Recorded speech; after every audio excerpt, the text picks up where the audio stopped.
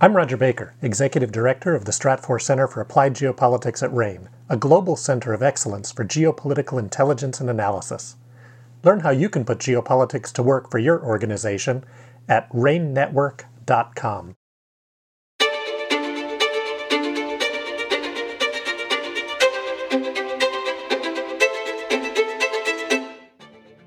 Hello and welcome to RAIN's Essential Geopolitics podcast. I'm Emma Kami and I'll be hosting today's episode. What's at stake in the Israeli-Hamas war? The October 7th Hamas on Israel stunned the world and sparked the most serious security crisis in the region since the U.S. assassination of Qasem Soleimani in 2020. As the Israeli military prepares its possible ground offensive of the Gaza Strip, we talk to Ryan Bull, Senior Middle East and North Africa Analyst at RAIN, about what's at stake. Welcome, Ryan. Thanks for having me, Emma. Thanks for coming on the podcast. To start us off, let's talk about the main regional actors' goals in this war. So what do Israel, Hamas, Iran, and the U.S. want, respectively?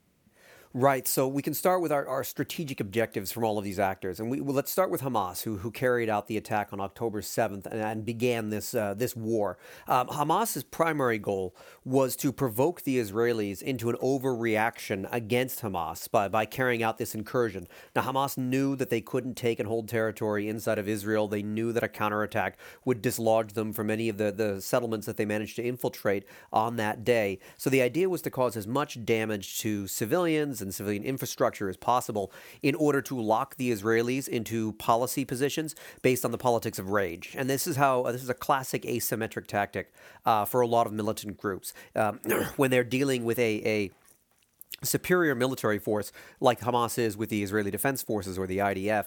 The idea is to force them into making a mistake, and that's what Hamas's primary goal was in the course of this incident on October 7th. Now, Israel's primary goal, their war goal, has been to dismantle and degrade Hamas, and what they seem to mean by that is that they are going to eject Hamas as the rulers of the Gaza Strip. That probably is going to include a ground invasion component of some kind at some date, but that's Israel's overarching goal, is to defeat Hamas and either have it go into exile abroad or to destroy the group entirely if they are able. Now, the United States, on the other hand, has pretty limited interests in the Gaza Strip. Mostly its interests are driven by a fear of radicalization and a fear of escalation. So they don't want to see this war expand to one that could involve Hezbollah in Lebanon or could involve Iran against Israel directly in a regional war. And so the U.S. is trying to signal deterrence to these other actors by sending in forces to the region, trying to keep this war from spreading. And then finally, we have Iran and all of its proxies. And Iran is trying to exploit the politics of this moment to both distract from their own domestic problems at home. They're still facing a very sizable domestic unrest and protest movement against the government's policies, particularly over the hijab. But they're also looking to gain sympathy and credibility in the global south to break out of economic and diplomatic isolation that they've been enduring since the United States decided to reimpose sanctions on them in 2018. So that's the Iranians' goal. And so when we think about it that way, that kind of gives us an idea of what escalation might look like and how the actors might behave as they pursue these goals. So despite these imperatives, how likely is it, in your opinion, that each party will achieve their goals? Right, and that's the part that I think it introduces this element of miscalculation. Now, Hamas has already achieved its goal of provoking the Israelis as thoroughly as they can, and the Israelis have obviously carried out expansive military strikes all over the Gaza Strip, and there is very much a threat of a regional war that would potentially weaken Israel's military posture in the region. So Hamas has in some ways already achieved what it aimed to do. On the other hand, the Israelis are stuck with this goal of removing Hamas from power, but not necessarily wanting to reoccupy the Gaza Strip. So we don't really know how Israel is going to kind of square that circle of whether or not they are going to take over the Gaza Strip and try to find another Palestinian group to take over with them, potentially the Palestinian Authority or a new governing body that the Israelis might set up. That's one of their options. Or whether or not the Israelis end up through a series of bloody battles being unable to eject Hamas completely from the Gaza Strip and being forced to return to something like a status quo from before October 7th. And that's sense that Israel may not achieve their goals. The United States, of course, looking to avoid regional escalation and radicalization. The radicalization ship has probably already sailed. In a lot of ways, the U.S. can't really stop people from being angry about this conflict. It's a very emotional conflict, so that has already happened, and now the U.S. has to brace for the fallout. Now, escalation, on the other hand, the U.S. is trying to signal that if Hamas or Hezbollah and Iran get involved in the war, it could result in direct U.S. military action against them. And as a result, the U.S. has a chance where it is able to use that display of deterrence and military power to ensure that whatever escalations Iran and Hezbollah carry out against Israel, it doesn't result in a full-scale war. So the U.S. does have a chance of achieving its strategic objectives. And of course, for Iran, Iran's strategic objectives are comparatively simple and relatively easy to achieve. And so Iran probably will achieve their objectives of building up their stature of defenders of the Palestinians and distracting from domestic politics and breaking out at the very least, of some of their diplomatic isolation, as a lot of other countries in the region, including places like Saudi Arabia, a close U.S. friend and partner, are reacting very negatively to the Israeli military campaign in the Gaza Strip. And we actually saw a first breakthrough phone call between Saudi Arabia's Crown Prince Mohammed bin Salman and Iran's President Ibrahim Raisi, which was a first for them since they began normalizing their relations. So in a certain sense, Iran is also starting to achieve their objectives already. In the pursuit of these goals, how might various actors make strategic miscalculations and cause escalations?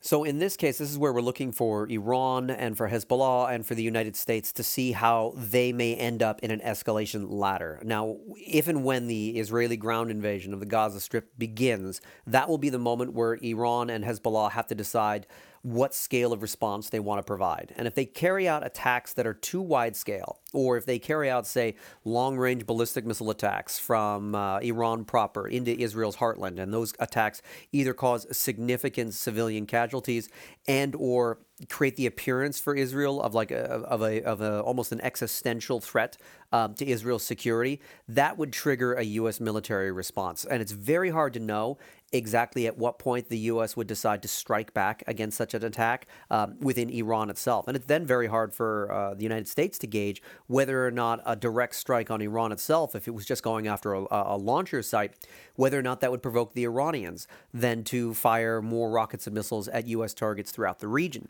And that's where we have this inability of the actors to perceive one another's goals clearly in a way that guarantees that there isn't necessarily an escalation that nobody particularly wants. You'll notice when we were laying out the imperatives, no country wants to have a full-scale war except for, of course, Israel and Hamas. But none of the other actors want to fight a full-scale war at this moment, especially not on behalf of this cause. So that's where they have this overarching imperative to avoid war, but they do have to have some sort of responses to it.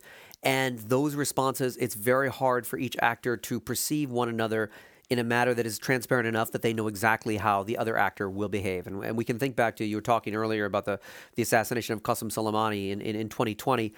When that happened, the Iranians fired a series of missiles at a U.S. base in Iraq.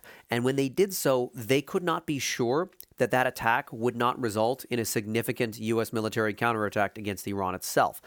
As it turns out, the missiles didn't actually kill any American soldiers. It wounded a lot of soldiers, but it didn't kill any of them. And as a result, the White House made the political decision to step away from the escalation ladder and get off of it before it got out of hand. And at any point when they are carrying out these attacks against one another and these symbolic measures against one another, they may misperceive the intent of these actions, and or these actions may cause casualties on either side that sort of locks politicians into policy positions that they don't necessarily want to be in. So, good example of this on the northern border is if the Israelis kill a significant number of Hezbollah fighters, or if Hezbollah kills a significant number of IDF troops, that would force either side to have to escalate substantially against one another, and then we move into this scenario of a more overt conflict, an outright war within Lebanon.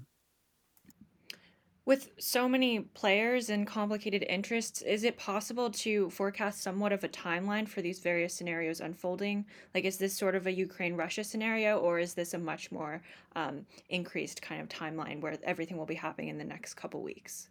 Yeah, and I think that's a good question about how long the timeline could be, because the Israeli military can't be mobilized at this scale indefinitely, the way that Russia has mobilized. And of course, to keep this in perspective, Russia has not mobilized its military or its economy to the scale that Israel currently has. Israel is pretty close to a total war mobilization. There's still some elements here and there where Israel isn't completely mobilized, but their economy can't afford this indefinitely. So it has to be resolved in one form or another in the coming months. And there may be a campaign of covert action that takes place afterwards, once the overt war is finished in the Gaza Strip and resolved, however it's going to be resolved.